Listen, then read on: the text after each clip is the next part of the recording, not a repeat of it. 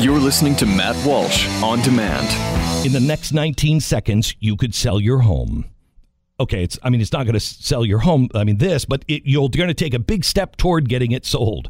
Go to realestateagentsitrust.com and find an agent selected by my team, a professional who shares your values and speaks the truth. Sell your home fast and for the most money.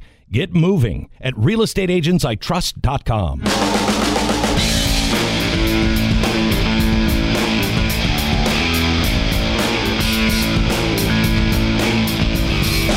Okay, a lot of news this week, a lot of news. We'll go through some of it, starting with some really tragic news that I'm sure you heard yesterday.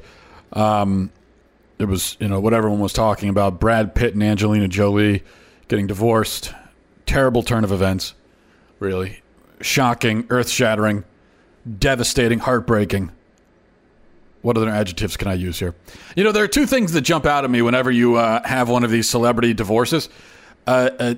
Two things. First of all, well, it's the familiar lament that the why is this news? Why do people care?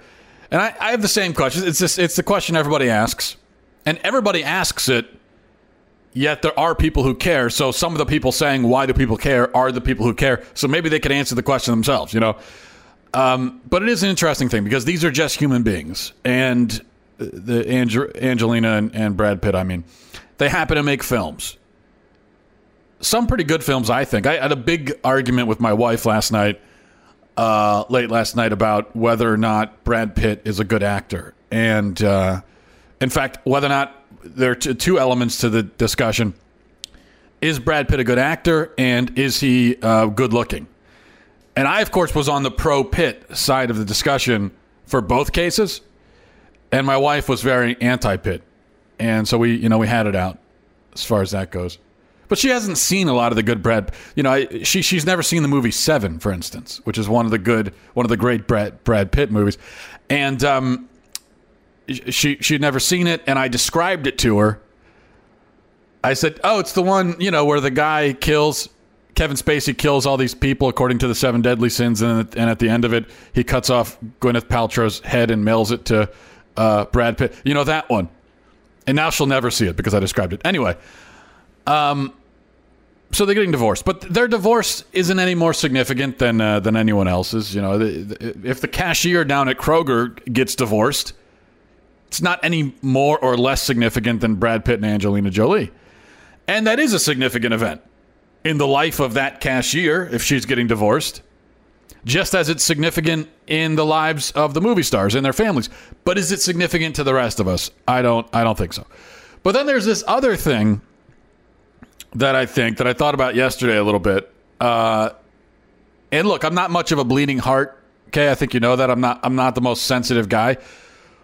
But even I see this kind of thing happen with the celebrity divorces, and I see how everyone's first reaction is to do what I just did at the very beginning, actually, and make a mockery of it, be sarcastic about it, make jokes about it, almost gleeful kinds of jokes.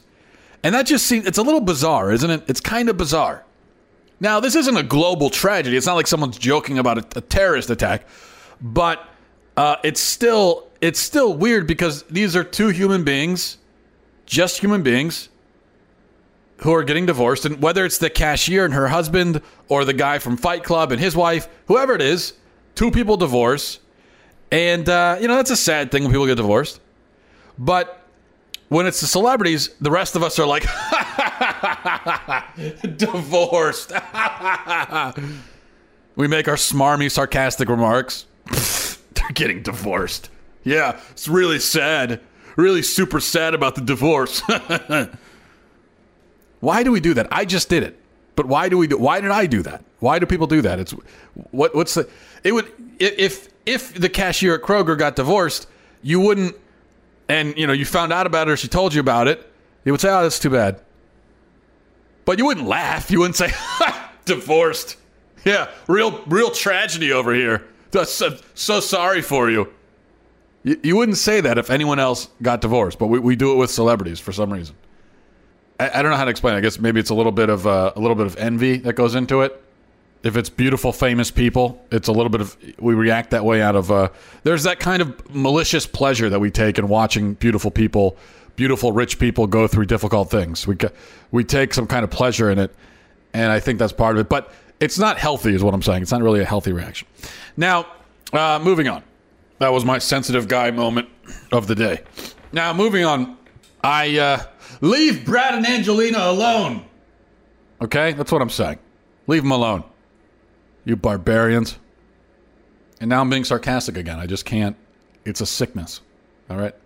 So I want to talk about Terrence Crutcher and Keith Lamont Scott, the latest victims of, alleged victims of alleged racist, murderous cops. Now, let's start with Terrence Crutcher. This is from Monday night. What do we know? We know that Terrence Crutcher got shot and killed in Tulsa on Monday. Black man, white cop. And you know that already because you wouldn't be hearing about it otherwise. We wouldn't be talking about it. Well, actually, and because the next one we'll get to in a second, but it doesn't, at this point, it actually doesn't matter the race of the cop. That doesn't matter. But the race of the person shot does. And only if it's a black person. If it's a white person, you wouldn't hear about it. Nobody would care. Even for the most part, if it was, you don't hear these things about, when was the last time we had one of these controversies over even a Hispanic or Asian person being shot? And that does happen. Much less common with Asians, but happens with Hispanics. You don't hear about that. It's only when a black person... It's not because it doesn't happen, by the way.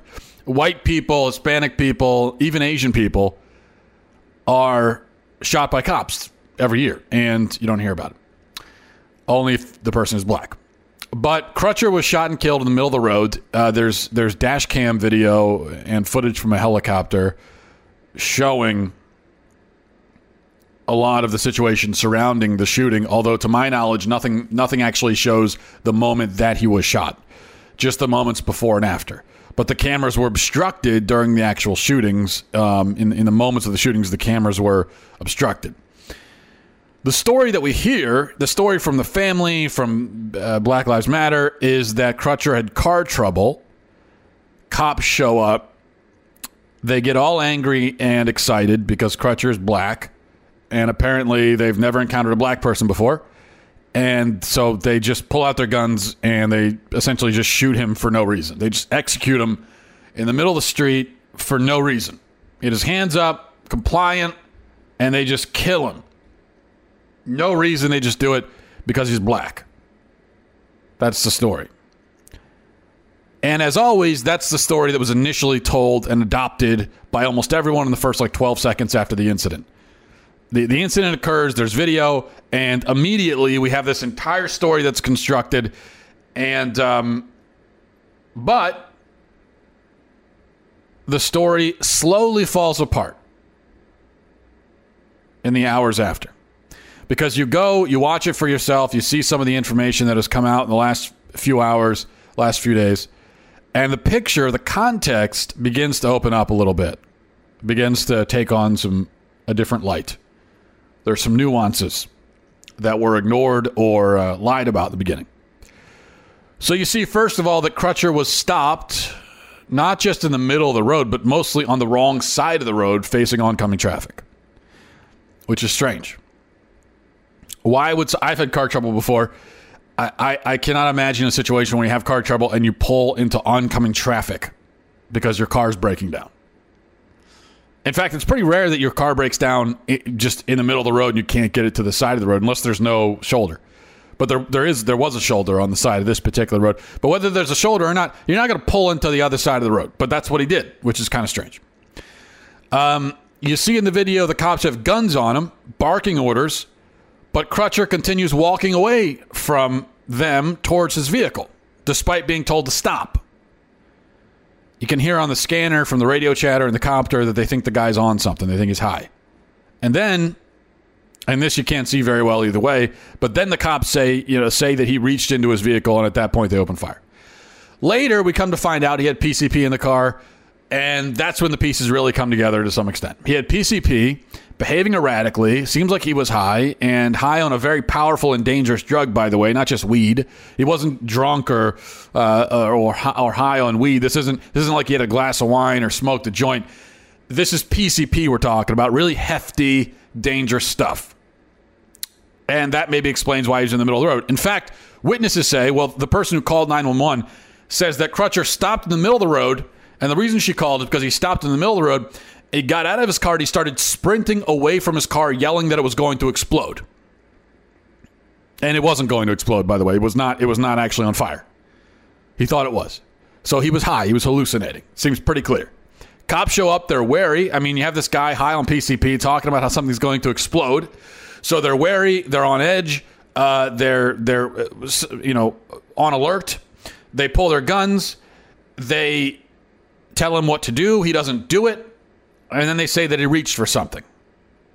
And at that point, they shot him. And a lot is still unknown. But that's what we basically know. That's what we hear from both sides. That's the information that we have. But I think we still need to hear more. We need the facts. We still need more facts before any reasonable and honest person can come to a definitive verdict on who's at fault here and whether or not Terrence Crutcher was actually shot unjustly. And then we have Keith Lamont Scott.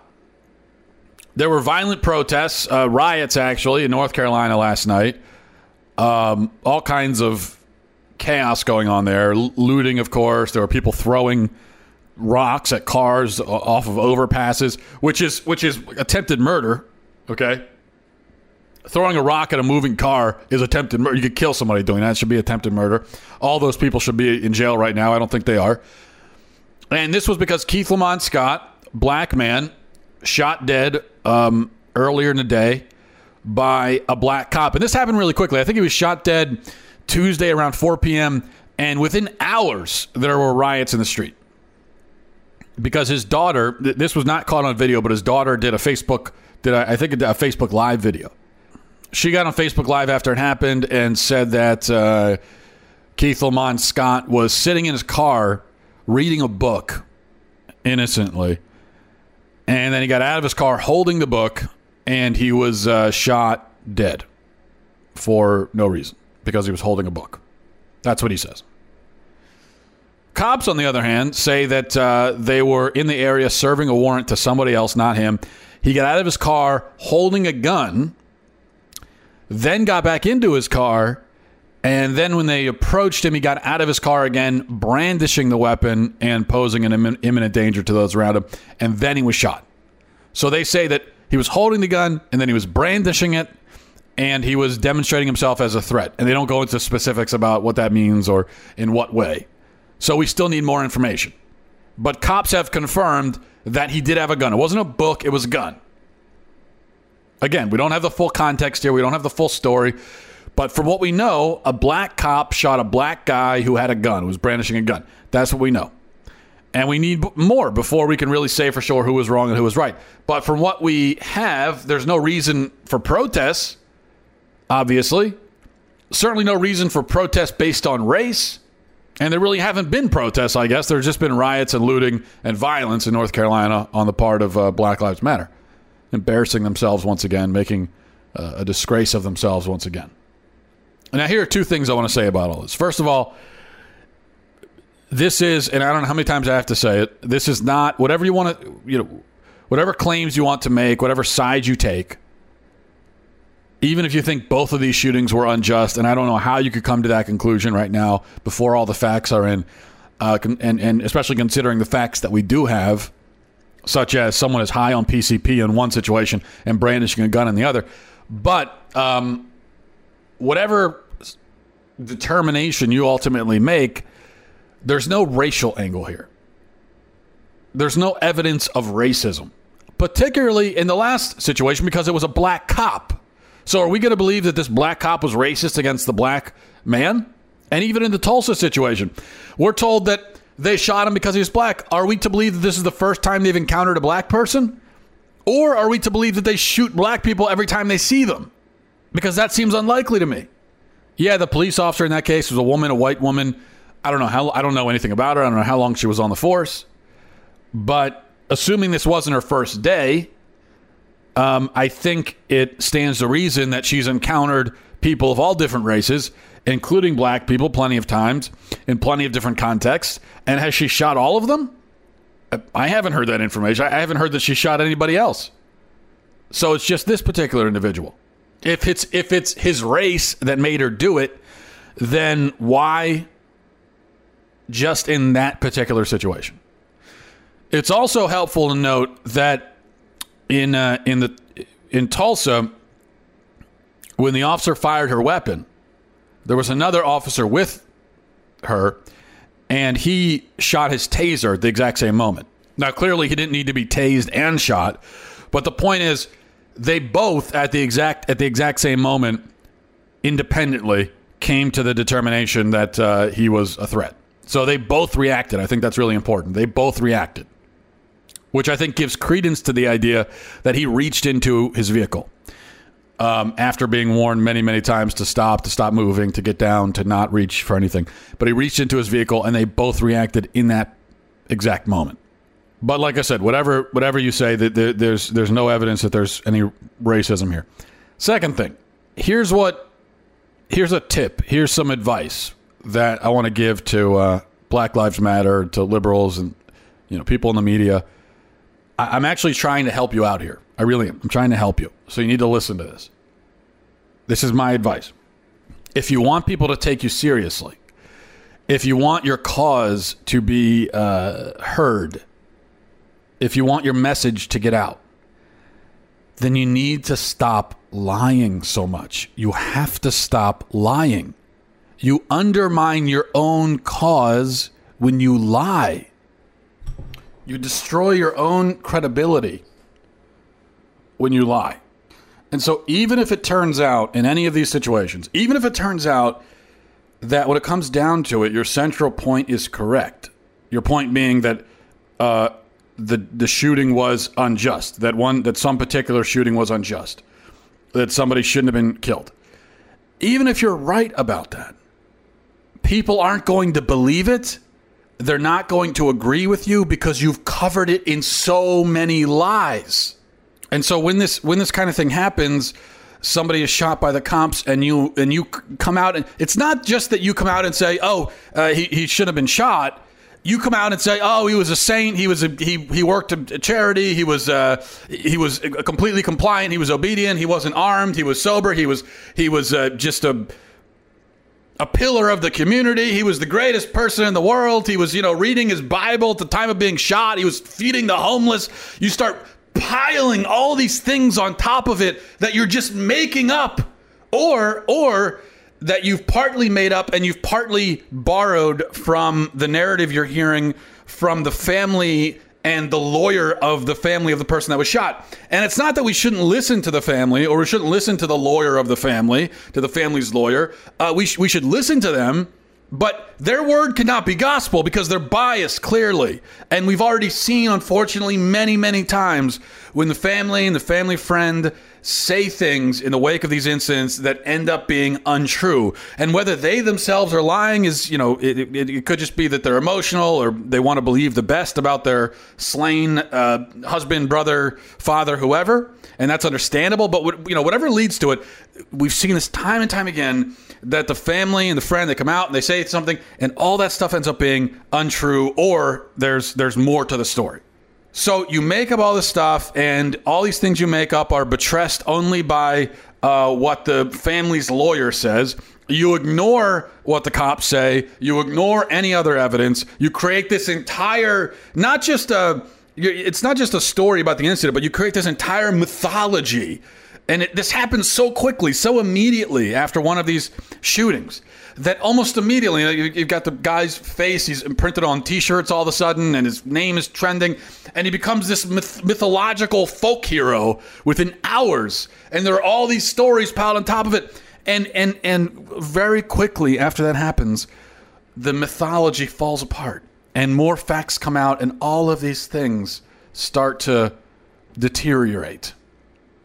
And so even if at the bottom, underneath all those lies you told, there's a truth, it's your fault if people won't believe the truth. It's your fault because you chose to tell so many damned lies. You chose to do that. And you didn't have to. And this happens every time. Every time. You take any one of these, Eric Garner in New York, and we heard, he was just standing outside of a store innocently, smoking a cigarette, pillar of the community, never been in trouble in his life. And then it comes out that, he's been arrested 30 times. He was outside of the store, selling merchandise that he bought inside the store, which is illegal. It was the store. It was the person that owns the store called the police. This guy has already been, just all these things start coming out, and then you're forced to say, well, that's all irrelevant. If it's irrelevant, then why did you bring it up to begin with? If his character, his lack of an arrest record, as you claim, what he was doing, if all of these before the shooting, if all of these things are irrelevant, then why did you bring them up to begin with?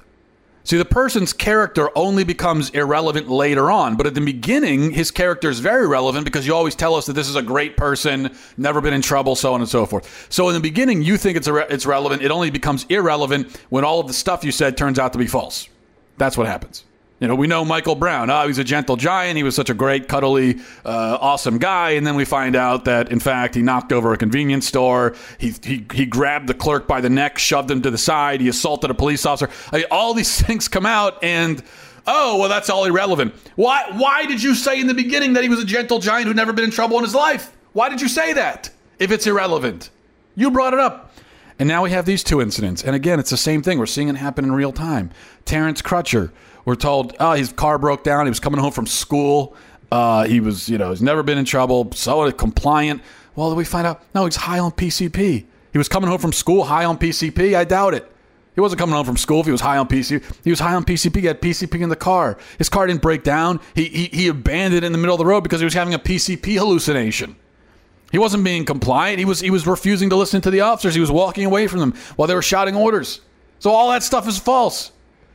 And now we're going to hear it again with Keith Lamont Scott. It's the daughter, shoots a video, says, he's reading a book. No, he had a gun. It wasn't a book. It was a gun. That's not, it's irrelevant. Well, what do you mean it's irrelevant? Why did you bring up the book if it's irrelevant? And no, I don't think a gun is irrelevant. It's very relevant. Stop lying. Stop doing that. You're so concerned about the narrative. You're so obsessed with the narrative that you undermine your own position. And this is why people can't take you seriously. You understand? I'm talking to Black Lives Matter, everyone on that side of the equation here. People can't, it's your fault that you're not able to get your message across. It's not resonating, if you noticed. Part of that is because people get kind of upset when they see you burning down buildings and looting and rioting every other day. That's part of the problem. But the other part of the problem is that we've seen this dozens of times now. Dozens of times. Where you start painting a narrative and then so quickly, literally within hours, the narrative comes apart when the facts are actually released. And that happens so often that people now are saying, well, you guys are a bunch of liars and we can't trust you.